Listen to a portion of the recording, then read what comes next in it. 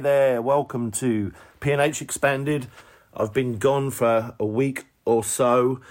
I have a very busy spring schedule, busiest time of the year for me, so not always possible for me to do what I'd love to do, but glad to be back. Thank you for reading the blog, and thank you for tuning in to this here, P&H Expanded. I'm going to do this a little differently because I just have a lot of questions in my mind.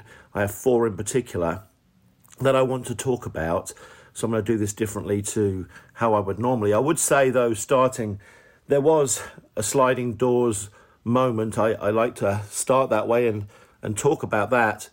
I think, undoubtedly, 2, what happened before the Crystal Palace game, I don't know what it is. I'm struggling to identify why we've gone from being such a confident, one-touch, fluid, fun-to-watch attacking team to a team that looks tense and nervous, and it happened to almost the entire starting 11 before Palace and affected us against Brighton. Could throw out all kinds of conspiracy theories. It could be just that a young coach is feeling the pressure himself and has relayed that in a way that the players take as too big of a backpack to carry onto the field. There's just a thought. And so, first sliding doors moment in the game against Brighton, I think, started before Crystal Palace. Is whatever's going on mentally at the club and affecting our players has bled over from one week to the next. I was hoping that the thrashing at Palace would fire us up, as it often does when you get thrashed versus losing just 2-1, let's say, to come back the next week and make sure that doesn't happen. But didn't happen, so concern there. And then, of course, at half-time, just before half-time, if Martinelli's goal would have been allowed, that would have been the sliding doors moment. So I suppose it becomes it for Brighton, doesn't it? Because they go in at 1-0 rather than 1-1, and we're not energised, running off the field, getting a big round of applause from the fans. And with that goal, I don't know what the commentary was like where you live. Here in the United States, they were focusing on whether it was offside, and it wasn't easy to tell because you couldn't really see Cucurella was the song, wasn't it?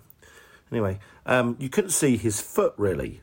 You could see the keeper was level or maybe slightly in front of, or playing Martinelli on side, but the second player that you needed, you couldn't see that. But anyway, my thought for those 4 long minutes was, who headed the ball? Because it was, to me, inconclusive as to whether it was an Arsenal player, I think Gabriel, or the Brighton defender, because if the Brighton defender headed the ball to Martinelli, it doesn't matter whether he's onside or offside, because he's onside. And the US commentators were entirely focused on whether he was offside based on the 2 players who are sort of level with him. And I think they were missing the point. And I think that the discussion in the booth was probably who headed the ball. And my disappointment, again, we always are disappointed with VAR. But my disappointment was that if it took 4 minutes, that to me suggests that it was inconclusive. Otherwise, why on earth would something take 4 minutes, 240 seconds to figure out if a goal has been scored? That is 3.5 minutes, at the least, too long. So I think based on the inconclusiveness of that moment, that goal should have stood. At least my common sense tells me that. Okay, well, let's get over that. Didn't happen, didn't get the goal. The game wasn't great, but there are some questions that are out there. So the first one that I want to dive into is this one. Is it the pressure that the players are feeling? Is that what is going on? And it's turned us overnight from a fluid team into a tense team. who are not using the momentum of the crowd that had the opportunity yesterday, home game, and Brighton controlled the tempo of the game the first 10 to 15 minutes. Should never let that happen at home. There should be a freedom with which you can express yourself that first 10, 15 minutes because, as I often say, if you go behind, it's really not the end of the world. You've got way over an hour to get it back, so just go for it. You got the fans behind you. But they were smart. They slowed everything down, and we were happy to play at that pedestrian pace, and I didn't get it. Still don't get it now. So, would love to know if it's the pressure. There's another conspiracy theory as to what's really going on, or a version of the same thing. Whoever knows what it is. But I hope that it's not the pressure of the moment, because that one's hard to overcome, because this isn't getting any easier. As the season winds down, the 3 points become more and more important, even more important than yesterday. So if our squad, because they're young or whatever the reason is struggling with the pressure, then we've got an issue, and we've got an issue in the short, medium and long term, because that will always be there. And at a club like Arsenal, you've got to be able to handle the pressure. So I don't know if I'm talking around a situation that's not there or whether it is, but that's something I think that I would focus on if I was Arteta this coming week before our next game, is the mental side of the game, and talk to the players one-on-one so they tell you the truth of what's going on in their heads. Ask them to be honest with you. Is it something you're doing, meaning Arteta? Is it something that they're feeling? Is there an influence in the dressing room that's negative? But something has clearly gone wrong, because we should not have gone from the happy state that we were in to these two miserable performances. Just shouldn't have happened. Okay, moving on. That's enough of that. A lot of people on social media talking about rotation, and it's a really good point. Whether Arteta should have rotated players like Sambi, Tavares during our good run and got them in the team. And I'm mixed on this one, because I feel that we wouldn't take those results back because we won a lot of games, and we were bigging up the fact that we had a starting 11 that was being rolled out, and other teams didn't have a settled team and didn't have a settled idea, and Arsenal finally had a structure and a way of playing, and we hate Gary Neville and all those things. So I don't know if you can be smart after the fact and say that. However, there's a balance, right? You don't have to change the team, but maybe you change in certain games one player to reintroduce him, like you bring Sambi in for 2 or 3 or 4 games. I'm arguing with myself here. But then that means leaving out a player like Xhaka and Partey, who've been playing so well individually and collectively. So is that the right thing to do? Does it break the flow of a team in a groove? So I'm arguing with myself here. And same with Tierney. Tierney hadn't started well this season, but he became certainly defensively more solid and decent going forward. Should you have rotated him and given Tavares more minutes? It's just a tough one to answer. So I'm going to sit a little on the fence, but I will say I wasn't disappointed at the time. So if I was to come off the fence, I would side with the coach and said, you did the right thing, because we won a load of those games in January, February, March, with a solid, steady lineup. And we weren't asking for what we're asking now back then, and we knew that was an option. So maybe we're just trying to be upset, right? Okay, setting the play is a fairly new term in football. Setting the play is just simply as the ball goes forward from defence to midfield or midfield to attack, rather than a player having his hips turned, as we were probably all taught as a youngster, so you can receive it on your furthest foot and go forward. You now receive it with your back to goal and send it back in the direction that it just came from.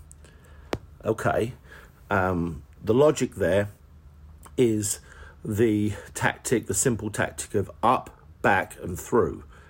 it gives your players time to get into position and make runs off the ball. If every pass is vertical, you're only ever going to attack with a small number because the other players can't catch the play.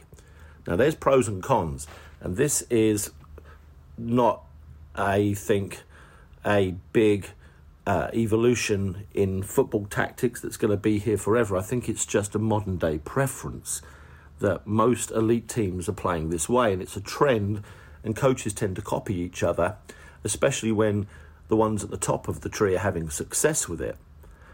The issue I find, though, is teams like Arsenal that have these passing patterns and automatisms that we've developed and things that we are doing without thinking, which can be good, but can also stop us from just reading the game that's in front of us. I'm going to pick on Smith Rowe. So Smith Rowe, for me, when the ball is played into him, needs to be told when there's an opportunity for a numbers up moment where we're 5-on-4 on a counter-attack, or let's even say 4-on-6 in their favour. That's still good odds to turn. That there's not, you don't have to set the play most every time the ball comes to you. There has to be a balance between these passing patterns and these coaching ideas and the game that's in front of you, the defender who's now not there. So why would you pass it backwards if you've got an opportunity to turn and an opportunity, a decent opportunity to attack? Surely setting the play is for when you're under pressure and you can't turn. Or it could be used, if you're not, I suppose, just to get players in advanced areas, as I said. However, as many times as you set the play, pass it backwards, you're allowing them to get organised also. So you get organised, but so do they.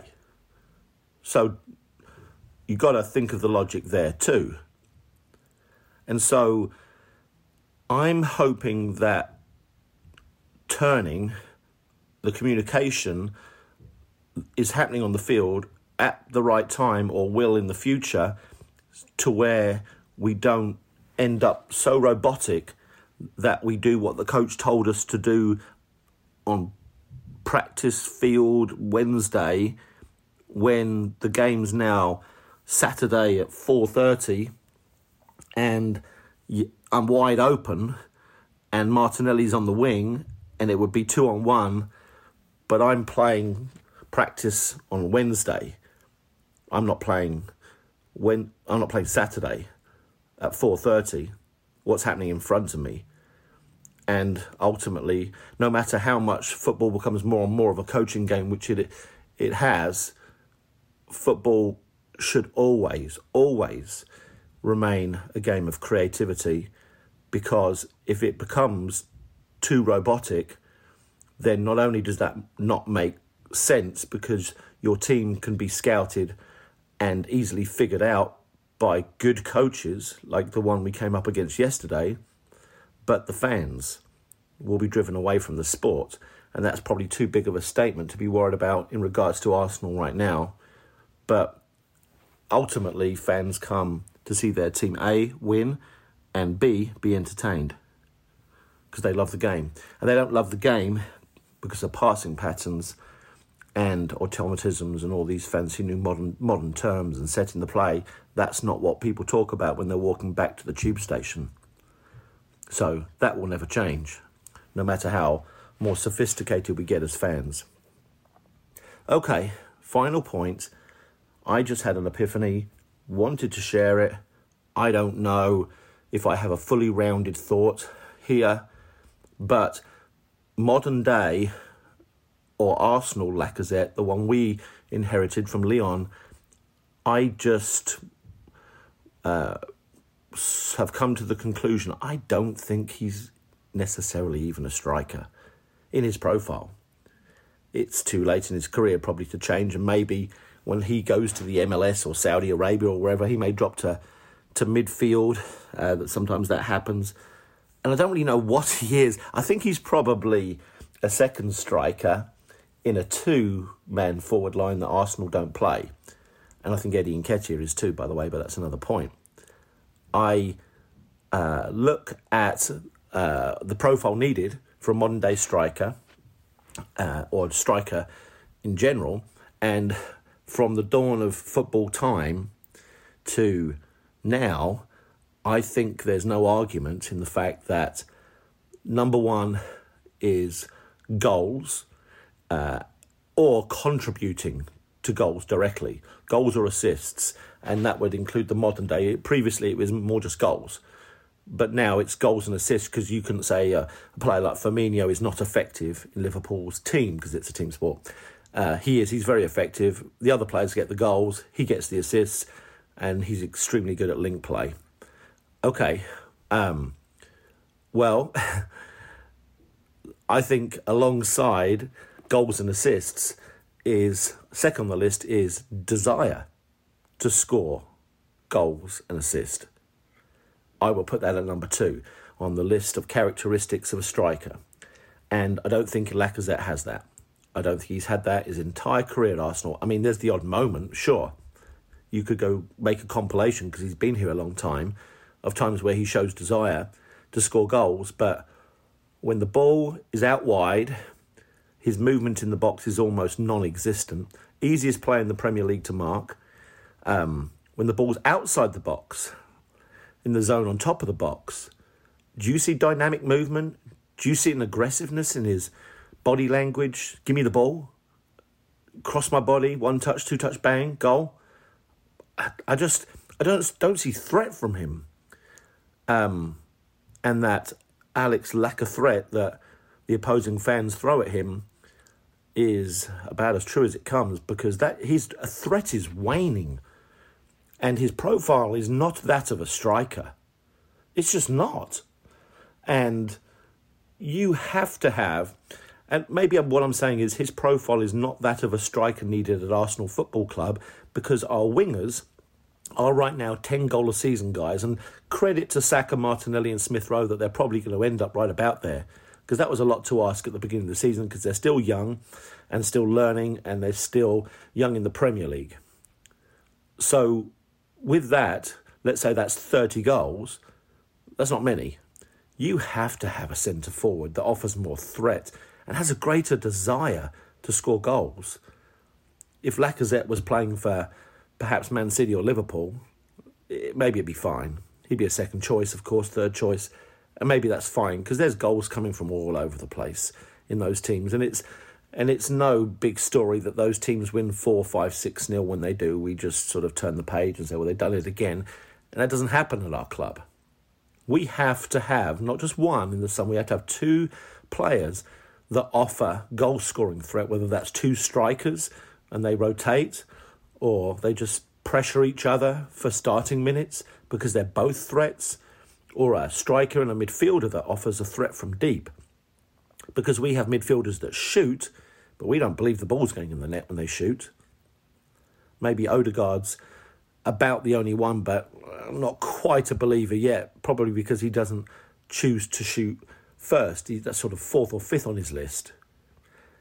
So that's just interesting thought. I do wonder if this was the start of Alex Lacazette's career and he was playing this way, with this lack of desire to contribute in goals and assists that's needed at the elite level, I would look at him a little more seriously and say, I don't know what you are exactly. I just don't think you're a striker. I don't know. I really don't know where I would place him on a field. Maybe he would do a good job as an attacking midfielder, perhaps in a mid-range team, or I don't know. I'm going to sound stupid if I come up with something radical, but what I do know is I'm thinking that we need to change. And as I said in my piece, and I'll end with this, when your striker isn't really offering much of any consistent contribution, and you need to really throw out the excuses that the others bring. So the fact that Martinelli would be a scratch striker who has the tools but doesn't have the understanding, I think it would still worry the other team and mean that we laid off, or they laid off, double teaming Saka, for example, because they're so worried about Martinelli, whether he knows what he's doing or not.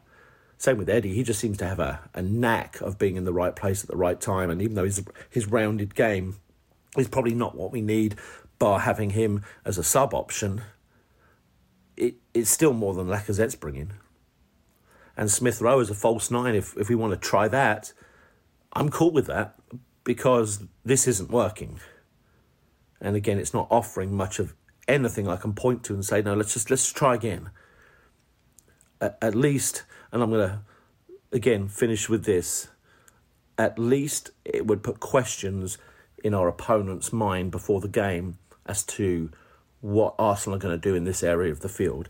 Because I'm pretty darn sure that when Alexandre Lacazette's name comes up in the opponent's dressing room, it's not in a concerned tone that the other coach is talking. He's pointing at him, saying words similar to, you don't need to really be too concerned about him. Focus on the guys on the wing. Hey, I hope you have a good week. Thanks for reading. Thanks for listening. Always appreciate it. And it's not over yet. It really isn't. It's all good. Cheers.